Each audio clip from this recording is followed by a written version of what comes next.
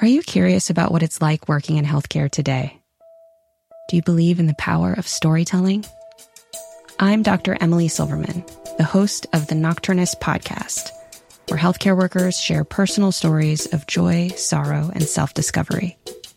Each episode, whether a compelling performance from one of our live shows, an intimate series of audio diaries from one of our documentaries, or an engaging conversation with guests such as book authors or filmmakers, aims to connect, provoke, and inspire.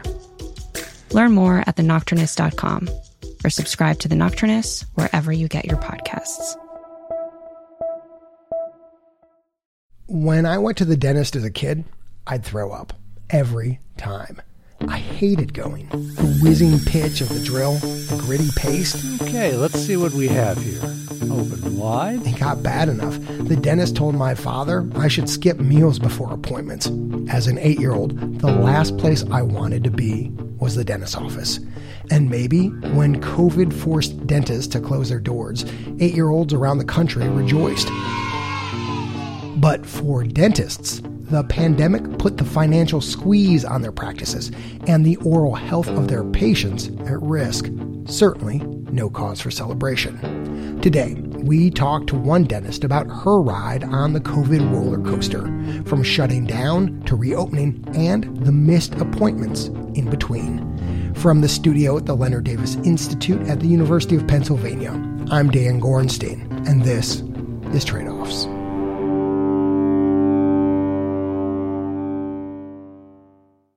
Stacy, if you would please introduce yourself, your name, your title, a little bit about yourself, and definitely say your last name slowly. So when I say it, I don't butcher it. Okay. Well, my name is Dr. Stacy Van Scoik, and the Van Scoik is my husband's name. So you are correct. It's a bit of a challenge. We typically go by Dr. Stacy and Dr. John.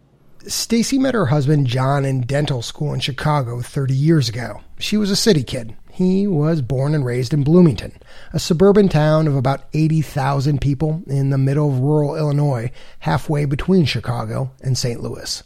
Illinois is pretty much been designated corn and soybean land, so that's exactly what's out in the fields around us. When we decided to come down here to live, well, I told him, let me just try it for a year. I just don't know if I can live here because this is very different than living in the city. When the couple first got to Bloomington, Stacy and John worked at the county's children's dental clinic. They got the itch a few years later to open up their own practice.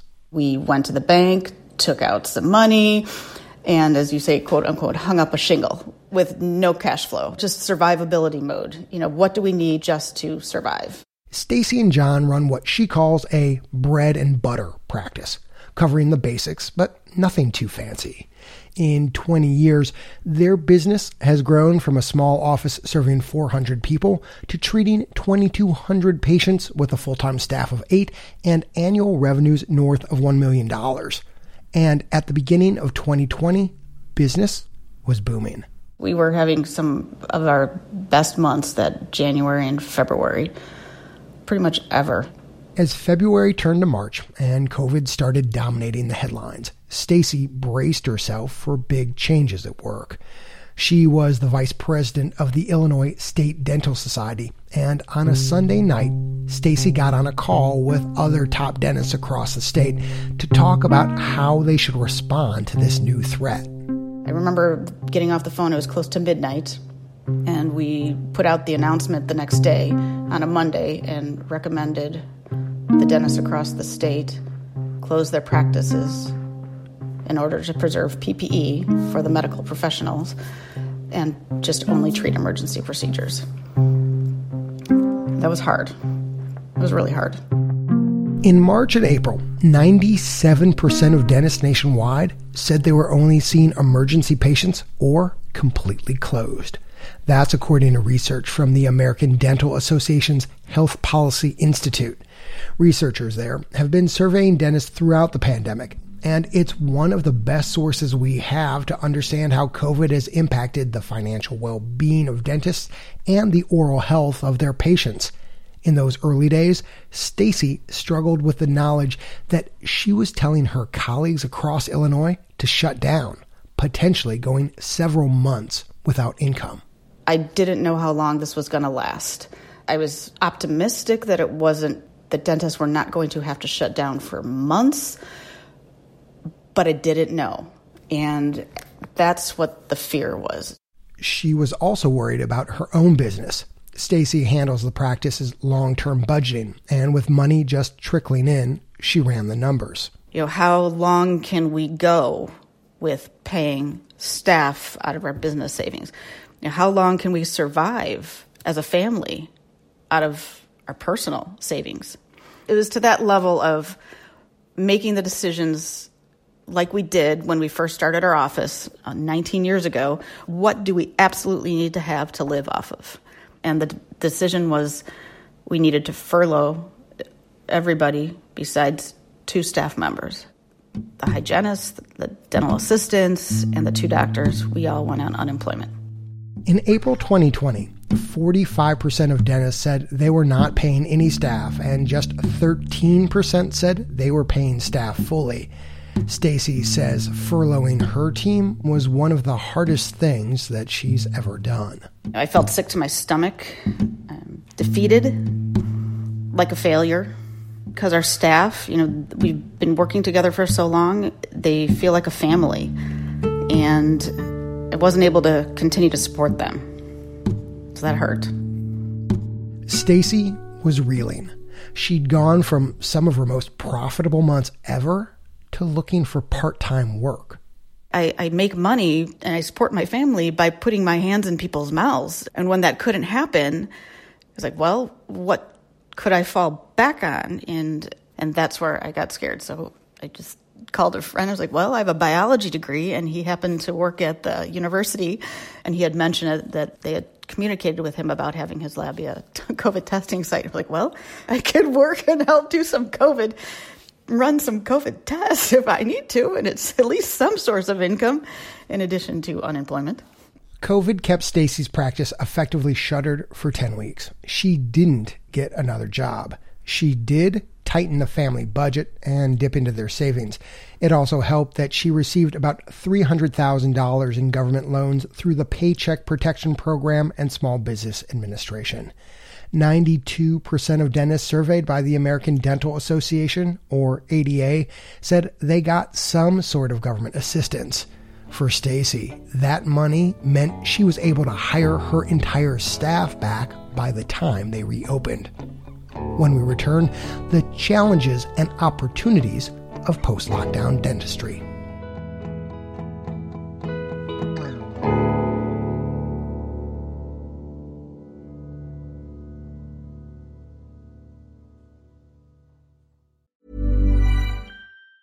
Even on a budget, quality is non-negotiable. That's why Quince is the place to score high-end essentials at 50 to 80% less than similar brands. Get your hands on buttery soft cashmere sweaters from just $60, Italian leather jackets, and so much more. And the best part about Quince, they exclusively partner with factories committed to safe, ethical, and responsible manufacturing. Elevate your style without the elevated price tag with Quince. Go to quince.com/upgrade for free shipping and 365-day returns. Are you curious about what it's like working in healthcare today? Do you believe in the power of storytelling? I'm Dr. Emily Silverman, the host of the Nocturnist podcast, where healthcare workers share personal stories of joy, sorrow, and self-discovery. Each episode, whether a compelling performance from one of our live shows, an intimate series of audio diaries from one of our documentaries, or an engaging conversation with guests such as book authors or filmmakers, aims to connect, provoke, and inspire. Learn more at thenocturnist.com or subscribe to The Nocturnist wherever you get your podcasts. Welcome back. After 2.5 months of only seeing emergency patients, Stacy Van Scoyk and her husband reopened their practice on June 1st, 2020. What really was different when you got back in a way you completely did not anticipate? I would just say exhaustion, complete exhaustion. In a dental world, we schedule our patients 6 months in advance. So on day one, we already had a full schedule. And then we needed to have people who had missed and were wanting to come back in, trying to find spots for them, which ended up meaning we actually lengthened our days. We added Fridays, and we added 2 extra part-time hygienists to come in. I was being a dental assistant, or my husband was a dental assistant when I was practicing. We were, you name it, we were doing everything. As patients streamed back into her office, Stacy saw the impact of those months of missed appointments. Usually nothing major.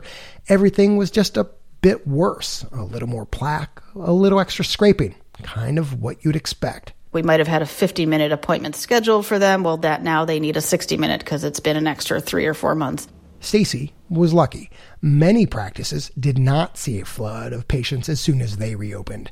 People have been slower to return in big cities, and to public health dentists like those who practice at federally qualified health centers. Because of that, patient volumes nationwide are still just 86% of pre-COVID levels, according to the ADA. And when people stay away for a long time, bad things sometimes happen. Like with one woman in her early 20s who Stacy saw just a few weeks ago. She had missed almost 2 years by the time that she came back in to see us. But she came in, she sat down, and she was crying. The woman told Stacy that every time she touched her gums, they started bleeding. At home, she was trying anything she could. She was brushing, she was flossing. Of course, she was doing the searching on the internet, looking for Dr. Google, and Dr. Google told her she had periodontal disease, and so she seemed to think that she was going to lose all of her teeth. Stacy and her dental assistant tried to calm her down. No luck. Stacy had to pull in a dental hygienist, and the 3 of them together were finally able to get the woman to stop crying. We just tried to reassure her and calm her down and said, look, we know what the problem is. This is because you need your teeth cleaned. You have buildup under here that you cannot get off with a toothbrush. You need us to get in there and clean it. Once this is done, you will see things are going to get better. You'll be okay. Dentists are dealing with more than a spike in cavities and gum disease. They're witnessing COVID's mental health toll. 2/3 say they've seen more broken teeth as the stress of the pandemic manifests in people's mouths. Many more people have been grinding and clenching, and typically in a week or in a month, I might see one patient that came in with a fractured tooth. Now it's at least once a week. Okay, just have a couple of items at the top. On March 12th, White House Press Secretary Jen Psaki told reporters that President Biden was issuing an executive order to expand the number of people who can give COVID vaccines. To dentists, optometrists, paramedics, physician assistants, veterinarians, and many more. Dozens of states had already okayed dentists to give COVID shots, but Biden's order opened the door to all of the country's 150,000 dentists to get into the vaccine game. It makes sense. Dentists give injections every day, so they've got the skills, and dentists are another trusted healthcare provider who might be able to convince more people to get vaccinated. And yet, only 4% of dentists say they're administering COVID vaccines. Most say either they don't have time or aren't interested, but not Stacy. This was just something that I felt strongly that I wanted to be a part of and help our community get better as quickly as possible. And for me personally, whenever I'm giving a vaccine, I just feel like I'm helping save a life, whether it's that person's life or some other person that they may ever have some contact with. Stacy is not giving these shots at her practice. Instead, she's volunteering at mass vaccination sites in her community. Very few dentists are actually doing vaccines at their office. Stacy says she'd like to, but she has to wait for the State Dental Society to put together a special training course. And there are other challenges, like storage, billing, and waning demand. But Stacy's hopeful that the government's willingness to let dentists give COVID shots will open the door to giving more vaccines in their offices, like flu shots and the HPV vaccine. As a mother, I make sure my kids go to their doctors. No questions asked. They do. They get their immunizations. They go in. But for me, do I always go? No. And what we find out from our patients many times is that they don't go see their primary care provider. So, going to their dentist, some people really, they come in every 6 months. We have the opportunity twice a year to give them any of these vaccines if necessary. But right now, we're just encouraging them to go to their healthcare provider. Stacy, final question. Looking back on the last 15 months, what do you think will be the lasting impact of the pandemic on your practice and on you as a dentist? It reinvigorated me in terms of my profession, because when you can't do what you were trained to do, it brings a little bit of excitement back into your career when you are able to get back into it again. It felt good. Instruments in hand, a person in the chair. But the pandemic has helped Stacy see that her time with her tools and patients is limited. She's begun to think about work beyond her practice. Is there something else that I can do with my career too? What else could I do with my dental degree? I haven't figured that one out.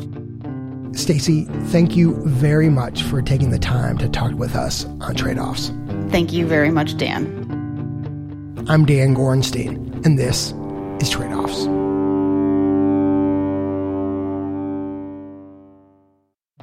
This summer, many of us are chomping at the bit to finally take a vacation and soak in some sun. How are health economists celebrating the start of summer? With back-to-back health policy conferences. Get your fanny packs and t-shirts ready, because we're hopping on the tour bus for a behind-the-scenes look at what happens when hundreds of the country's top health policy minds get together. Next time on Trade-Offs. If you enjoyed what you heard today on Trade-Offs, we want to know about it. Fill in our listener survey. There's a link in the show notes, or you can go to tradeoffs.org and click on the big orange button. It only takes a moment of your time and really helps us out. The Trade-Offs team is producer Ryan Levy, Chief of Strategy and Operations Jessica Silverman, Operations Assistant Jamie Song, Sound Designer Andrew Perella, and Senior Producer Leslie Walker. The Trade-Offs theme song was composed by Ty Sitterman, with additional music this episode from Blue Dot Sessions. Special thanks to Marko Vujicic. Additional thanks to Ashley Krantz, Sam Joachim, Dave Marsh, Andrew Matta, and Reggie Fields. Thanks also to all our listeners who helped to support our work, including Leonard Berman, Christy Martin, and Bianca Frogner. Trade-Offs is supported in part by the Robert Wood Johnson Foundation, Arnold Ventures, the Leonard Davis Institute of Health Economics at the University of Pennsylvania, West Health, the California Healthcare Foundation, and the National Institute for Healthcare Management. The views expressed in this episode are those of the individuals and not those of Trade-Offs staff, advisors, or funders.